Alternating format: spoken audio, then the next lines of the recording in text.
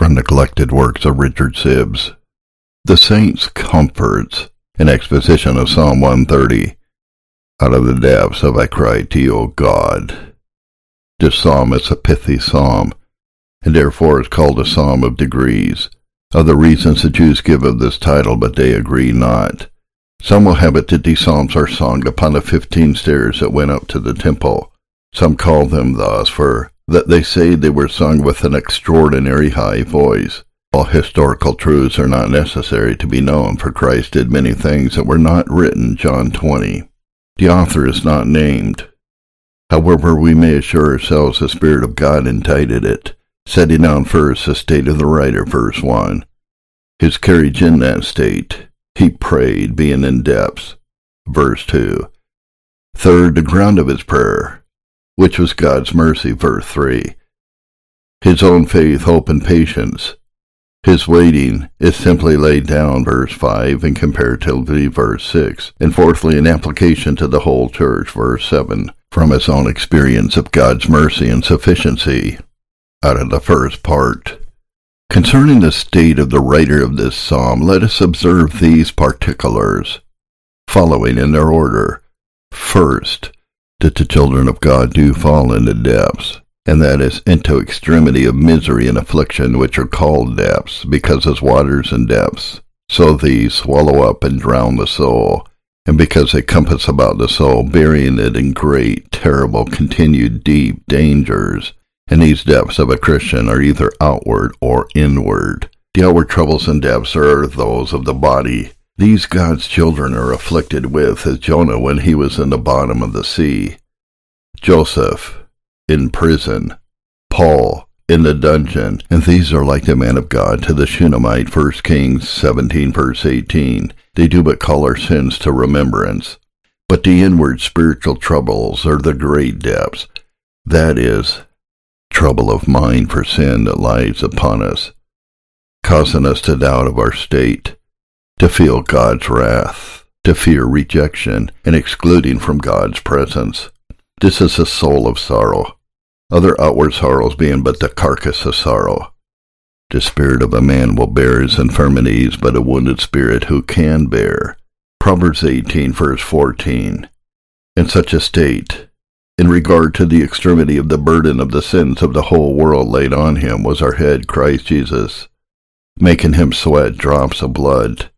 Luke 22, verse 44. And when he was on the cross, when he cried with strong cries and tears, my God, why have you forsaken me? But why is this thus, that the Prince of our salvation should be in such a depth of misery? I answer, because it was requisite that salvation should be repaired by the contrary means to that in which it was lost. It was lost by lifting up. Adam would be like God. In Christ he regained us by abasing himself. The Son of God must become man, and a man of sorrows. And as the head was, so the members have been and must be, Romans 8, verse 29. For we are predestined to be like the image of his Son, and so to pledge him in the same cup in which he drank deep to us. In this plight we find David often, though a man after God's own heart, and Jonah, a prophet, Hezekiah, and Job especially. Why is it thus, seeing our head Christ Jesus has suffered for us? I answer, we must suffer. Reason 1, that we may know what Christ suffered for us by our own experience, without which we should but lightly esteem of our redemption, not knowing how to value Christ's suffering sufficiently, which is a horrible sin, Hebrews 2, verse 3. Secondly, by our sufferings we know what a bitter thing sin is, Jeremiah 2, verse 19, is by the ill consequences of it. For without the taste of God's wrath we find nothing but sweetness and pleasure in sin. And therefore we have so much sense of God's wrath as to humble us, but shows not the extremity of the depths of sin, lest we should sink down into despair. Thirdly, by our afflictions and depths we manifest God's power and glory, the more in our deliverance. For the greater the trouble is, the greater is the deliverance. As the greater the cure is, the greater credit the physician gets. Fourthly, many times, by less evils, it is God's manner to cure the greater, And so he suffers us to feel his wrath, to cure us of carnal security, which is as a grave to the soul, is also to cure spiritual pride that robs us of grace, dealing with us as he did with the Israelites. He would not cast out all the nations from before them, but left some that might be employed in hunting and destroying the wild beasts, which might else multiply against the children of Israel. And so God dealt with Paul, gave him to be vexed by a base temptation, lest he should be lifted up with spiritual pride through the abundance of revelation, 2 Corinthians 12:7.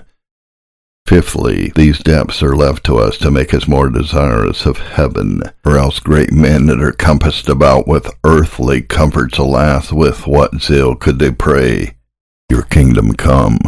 No, with Peter they would rather say, "Master, it is good for us to be here." And therefore it is God's usual dealing with great men to allow them to fall into spiritual desertions, to smoke them out of the world whether they will or not. Sixthly, God works by these afflictions in us a more gentleness of spirit, making us meek and pitiful towards those that are in depths, which is one cause of Christ's afflictions. He suffered that he might help and comfort others. He allowed Peter to stumble, that when he was converted he should strengthen his brethren. Luke 22, verse 32. Application 1. Hence, therefore, we learn not to pass a rash censure on ourselves or others that are in such depths as this holy man was in. For the afflicted soul no sooner tastes of this bitter fruit, but presently breaks out into complaints.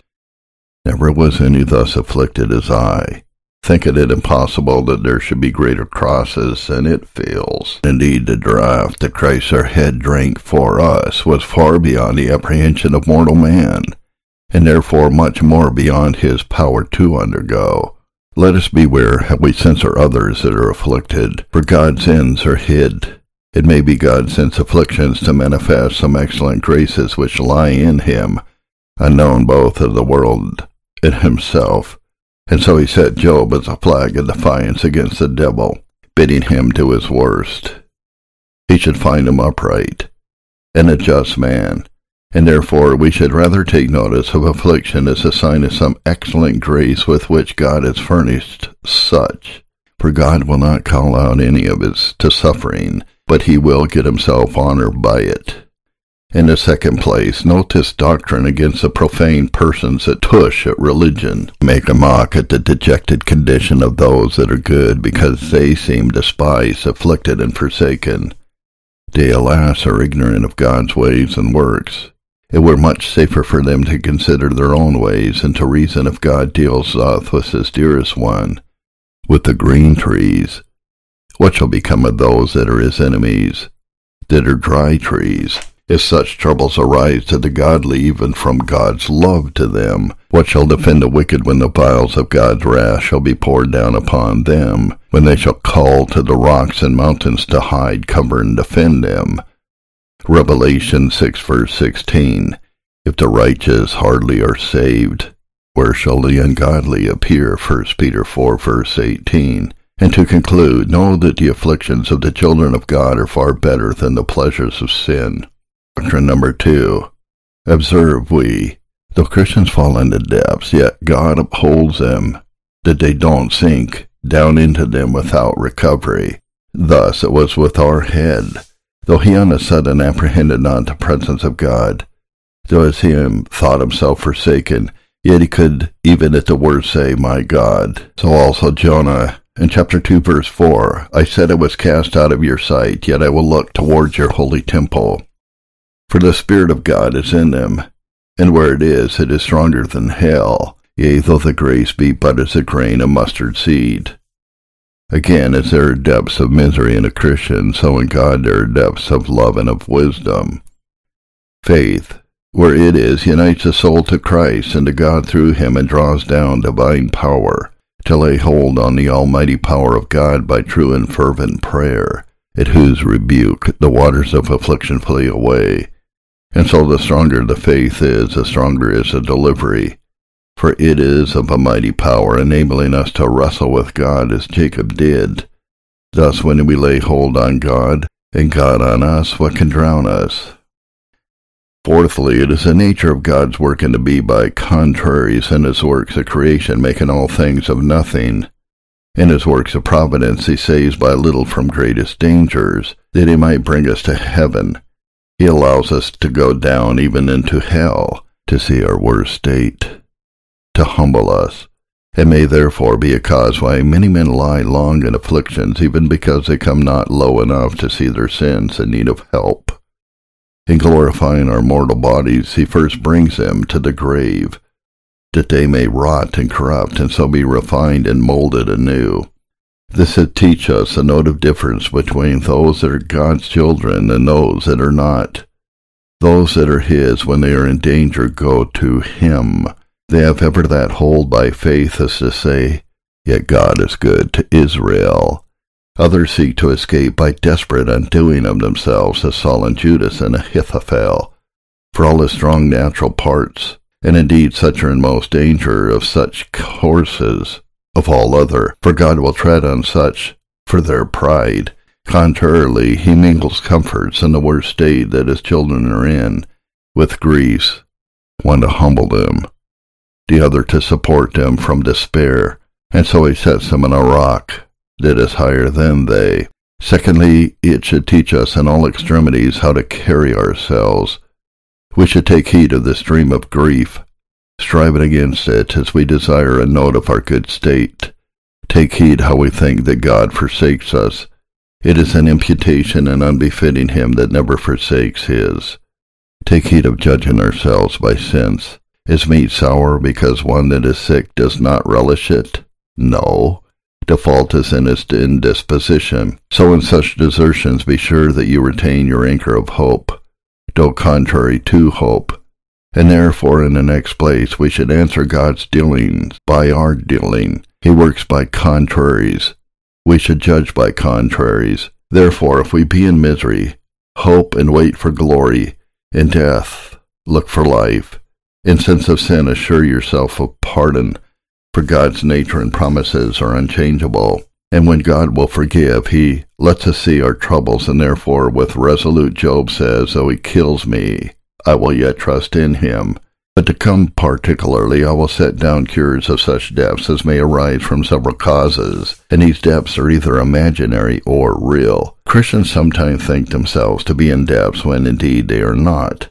But it is only imaginary, raised it may be from a melancholy distemperature of the spirits, which also distempers the reasonable working of the mind, raising its false and feigned conceits of their souls as it does in many of their bodies, and yet these conceits have real effects, as in Jacob who sorrowed as truly for Joseph, as if he were indeed dead. Therefore, for the avoiding of this, do not be alone. A friend and good company are made for such times, for the devil sets on men in such cases most when they are alone, and then the strongest are then too weak for him. And do not believe your own fancy, but rather believe those that can discern better than we ourselves can. We know how men have been deceived thus, and therefore when we are advised thus by friends in counsel, let us suspect that it is a motion of the devil, or a fancy of your own that thus troubles you. There is another depth that is imaginary. Conclude because they have not so much grace as others. They have not so much subduing and prevailing power over sin. Therefore they have no grace at all. They are damned hypocrites and the like. Little did they think that perfection is not attainable here, but is reserved to the blessedness of that other life hereafter. Little did they look to the imperfections of the best of saints, and the great depths that they have been in. And indeed they do not know what the covenant of grace requires, nor perfect fulfilling of the law by our own persons, for that was the end of the law. But the covenant of grace requires sincerity with growth. And this is the only perfection which we can look for here. Another depth also there is, which arises from the taking of the motions of the devil for those of his own corrupt nature. The baseness and unreasonableness of them makes them think they cannot be God's children, and have such a detestable motions within them. Let such know that such shall be cast upon Satan's score, and it is a sign rather that such are none of the children of the devil, who if they were, would suffer them to rest in quiet without vexing them. Again, Some men fall into another depth, which arises from an apprehension of God's forsaking them. To such I give this advice, that they judge not of themselves by their distemper, for a sinful conscience puts a veil sometimes between God and us, hiding his favor, which nevertheless may be as great to us than as at any other time, and it may be intended by God to drive us to him, by scourging us from our wicked ways and sin which formerly we lived in, by faith. Therefore pull off the visor from the face of God. Do not judge according to your present appearance, but by God's nature and his promise, who has said he will be with us forever, that no temptation shall be above measure, 1 Corinthians 10 verse 13.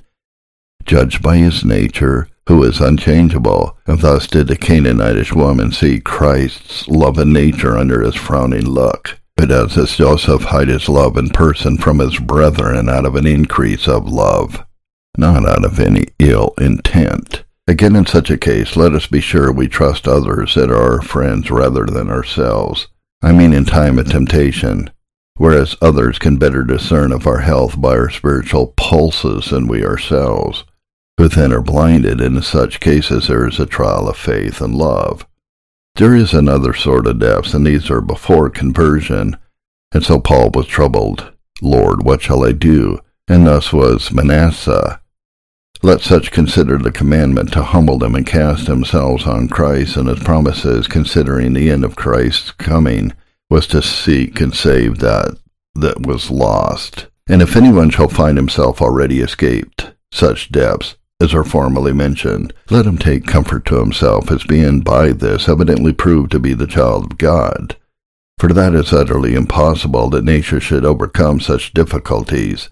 And to that end, let him reason after this sort. God's children go to him in depths. I go only to him in depths. Therefore I am God's child. For to have the spirit of prayer, to go to God in time of trouble, it is the work of the Spirit. A natural man does not have it. Hence, therefore, in the next place, note a sure sign of the true religion, namely, to be able to support men in danger and in spiritual troubles. This is verified in ours, as a subtle Jesuit will acknowledge, while they hold that repose in ourselves merely on mercy and favor in Christ, and not on man's good work, is the safest way. Why, therefore, they live by their uncomfortable rules, and when they die, fly for succor to these, which in their lifetime they despise. Moreover, let this be a ground to encourage us never to give over God's cause. He has said he will not leave us, though we be in depth of our sins. If we belong to him, and therefore much less will he leave us in that work which he himself sets us about. He was with Daniel among the lions, with Moses in the bulrushes, with the 3 children in the fire, with his church through fire and water. Lastly, let us therefore be sure to keep God as our friend, that he may own us. Else when we cry, he will not hear us. Acquaint ourselves with him, as it is in Job 22 verse 21. In prosperity he will be our refuge.